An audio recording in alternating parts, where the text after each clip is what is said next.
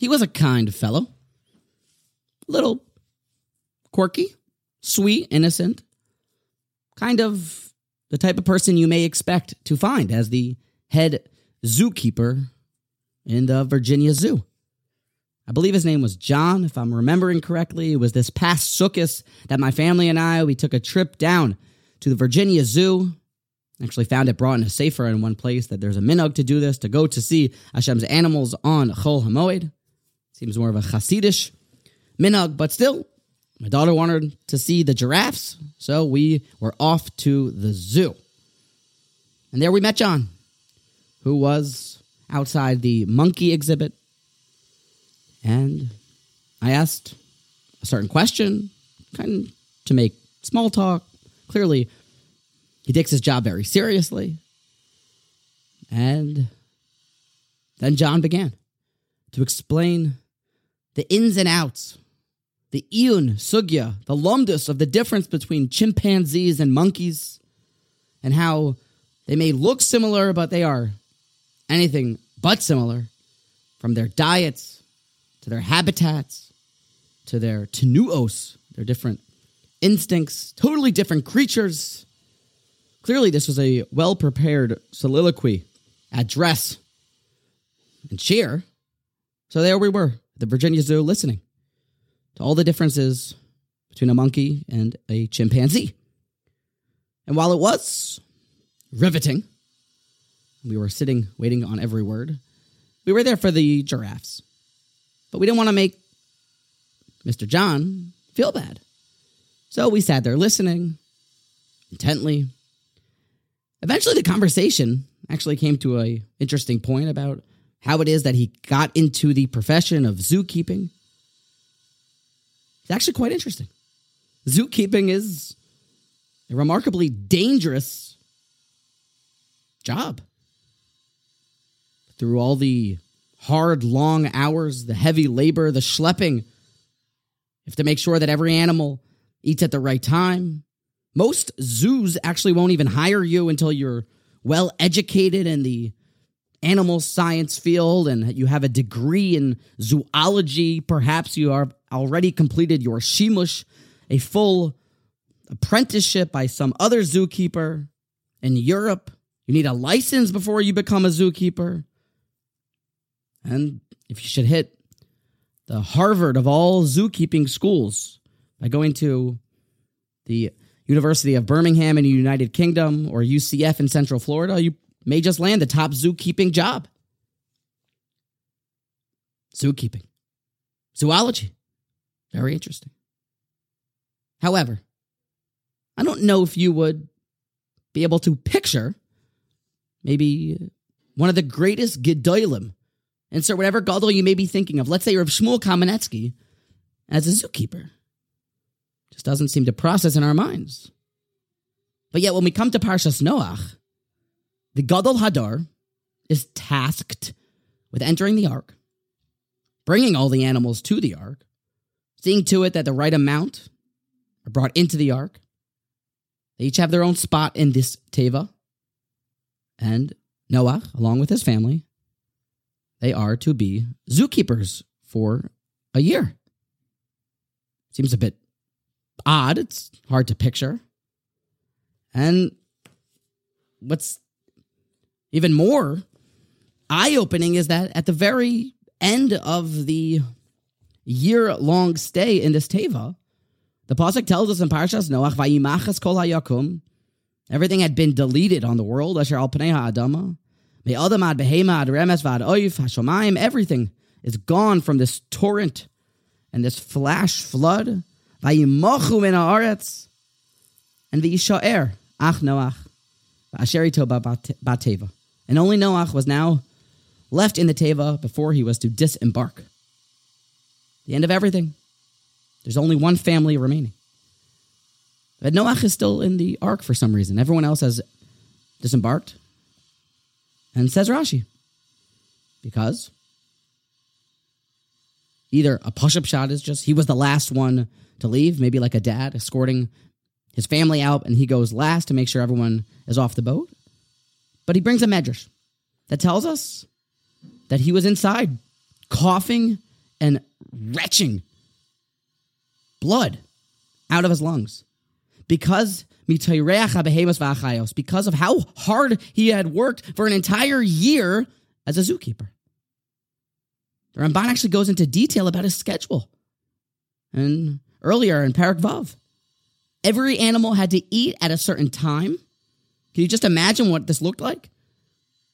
Its troughs filled. I don't know if trough is actually for food or for its excrement, but all of its excrement taken out and brought to the bottom floor, the floor for the garbage in this ark.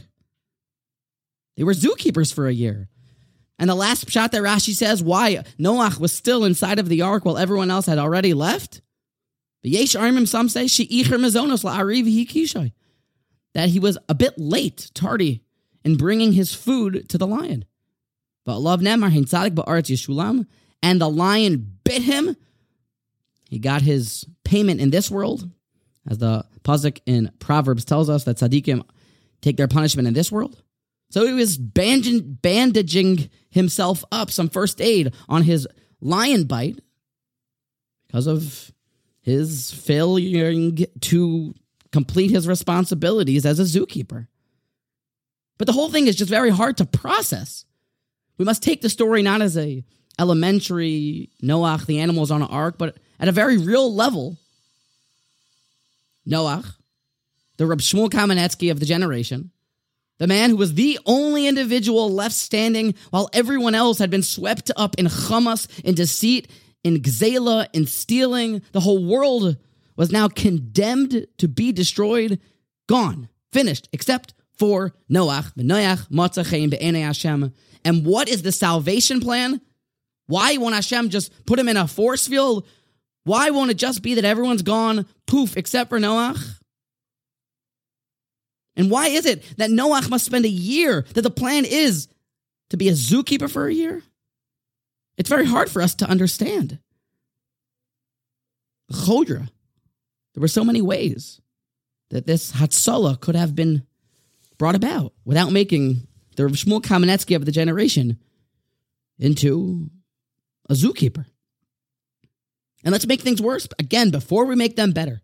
We find not earlier, but in Sefer Bamidbar, that in the arranging of the Beis Hamikdash and all of its different procedures and schlepping all of the different animals and the oil to do the menorah and all the different karbanos, the dirty work, so to speak, we found that the greatest individuals did the dirty work. Elazar, Kohen Gadol, Elazar, the son of Aaron, he was schlepping these massive oil jugs.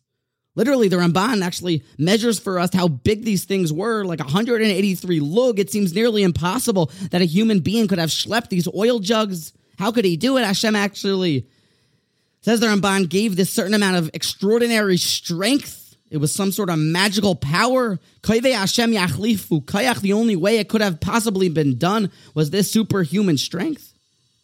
But the dirty work was carried out by the great ones. We find that the holier that you were in the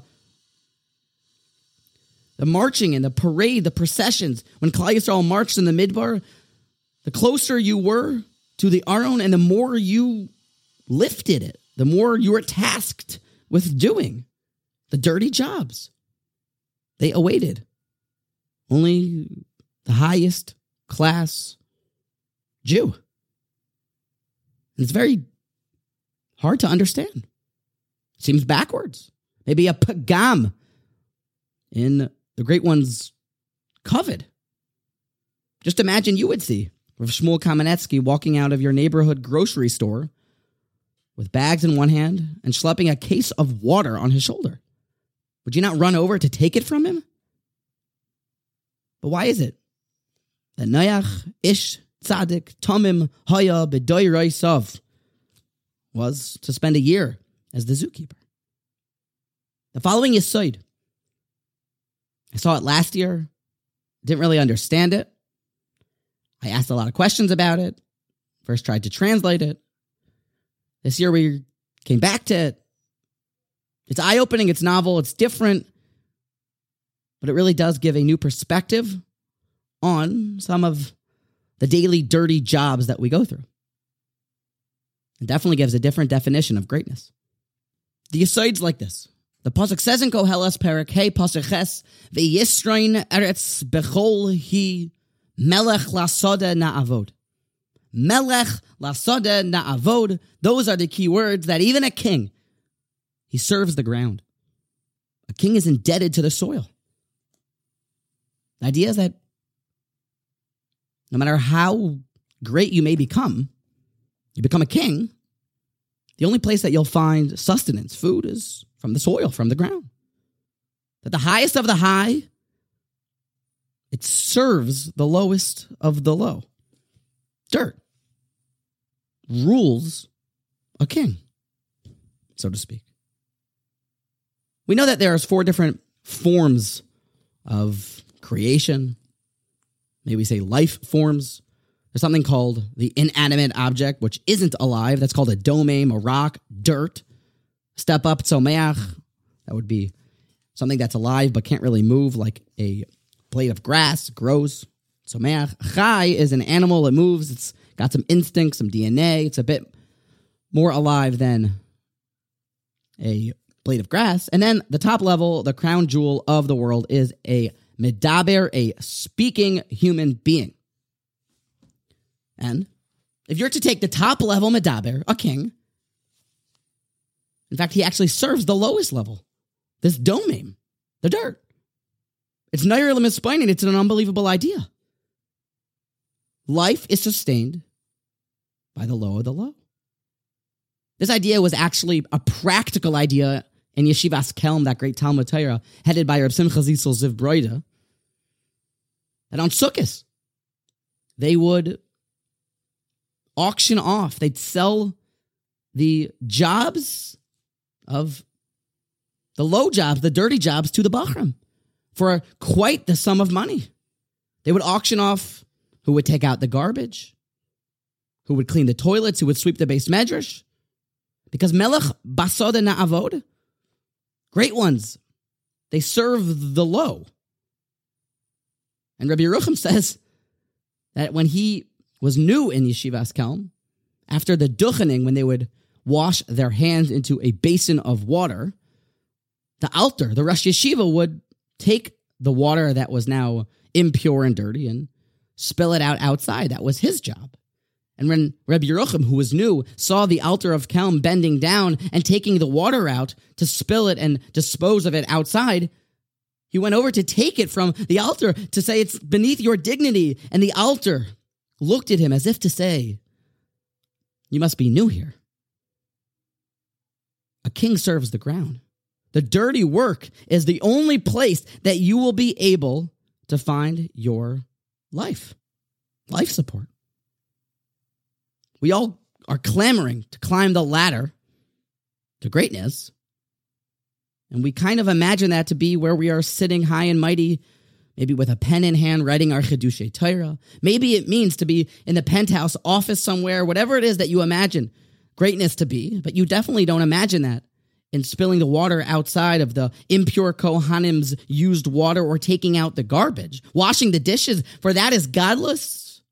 Well, yes, because Melech Lasoda Na'avod, a king, serves the soil.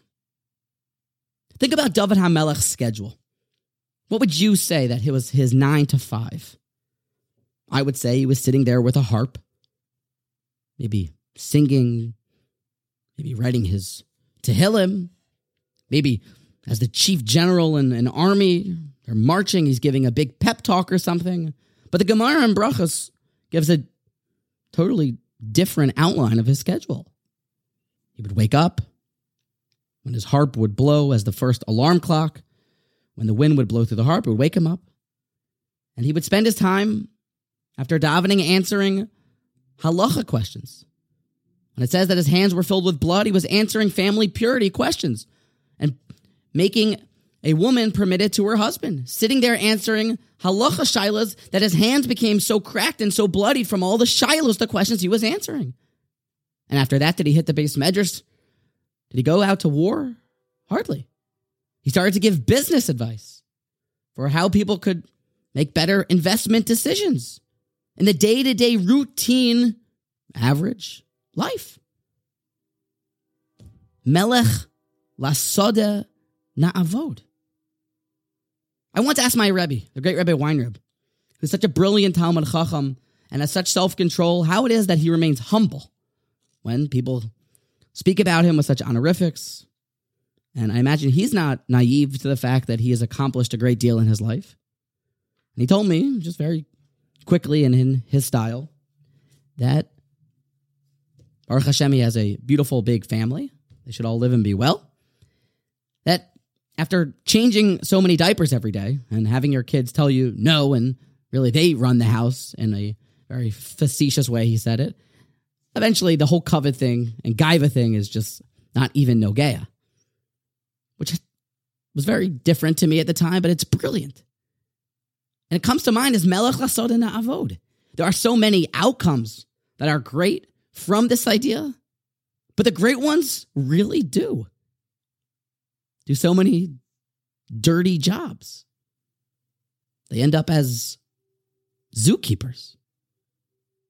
And once I heard this idea, other examples popped into mind. I now think of how in yeshiva where we were actually all tasked with different jobs, janitor jobs.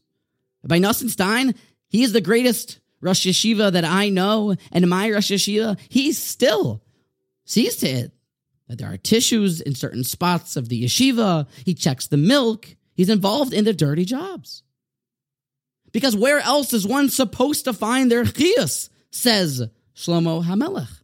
Melech lasod na'avod. Even a king is indebted to the ground. If Gamliel was the bartender at a wedding, when the Gemara in Kedushin wants to know how is it possible? Well, Melech lasod na'avod. How is it that Avraham Avinu could hang up the phone on his nevuah with Hashem to go and take care of the guests in the upcoming Parsha? As the Gemara concludes that it's greater to take care of guests than it is to talk face-to-face to Hashem. Well, Melech lasod na'avod. Working in the trenches, sustaining yourself as a zookeeper, is how you continue to live and how a king acts. It makes a lot of sense. What the pasuk says here, that Noach found grace, favor in Hashem's eyes, because there was some grace that Noach had. Maybe it was his actions, maybe it was his peace, but something proved to be meritorious that saved him and his family. But then the pasuk gives us an entirely new reason why he was able to exit the teva. The original schusim sounds like wasn't enough. The pasuk says, "Vayizkor," and Hashem remembered Noach's actions. Rashi says he remembered that Noach had taken care of all the animals for that year. He had rachmanis. He fed them at the right times. He was even punished when he messed up even one time. Vayizkor Elokim as Noach. Melech lasod na'avod. That's seems to be how Noach merited to leave the teva and to actually continue to live on. Our jobs? To be a 5-star waiter, to do shimush, the same way that a aspiring rabbi does shimush under his rabbi. He gets hands-on apprenticeship. And the top zookeepers must learn from other zookeepers. The Hatzalah here, the only way for the world to live on was that it seems that the Gadol Hadar should be a zookeeper for a year. That the zebra should have its food at its time, the lion its food at its time, and that the garbage and the excrement should be taken out. Because Melech lasod na'avod. We aspire greatness. But greatness seems to have now a new definition. I hope that I will be more excited when my wife asks me to take out the garbage. It's a chance to get some CPR, some extra life, taking care of jobs that seem, in our eyes, to be dirty jobs. It even seems that the more responsibilities, the more dirty jobs that a mensch has, actually seems to define how kingly the person is, if you really think about it. And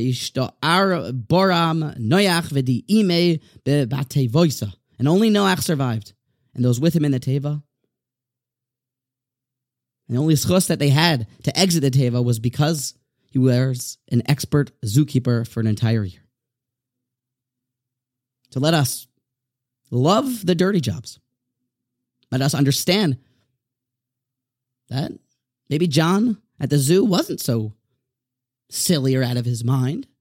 Maybe his knowledge of chimpanzees and monkeys was quite valuable. Maybe he was quite alive because Melech Lasod Na'avod, a king serves in the field. And you take care of the dirty jobs is exactly where you will find your ultimate life. So gut it out of the trenches. Love getting your hands all dirty and bloodied and chapped from the jobs that are giving you the ultimate chiyas. Melech Lasod Na'avod, love the work, love the dirty work. And become the ultimate king and the ultimate zookeeper.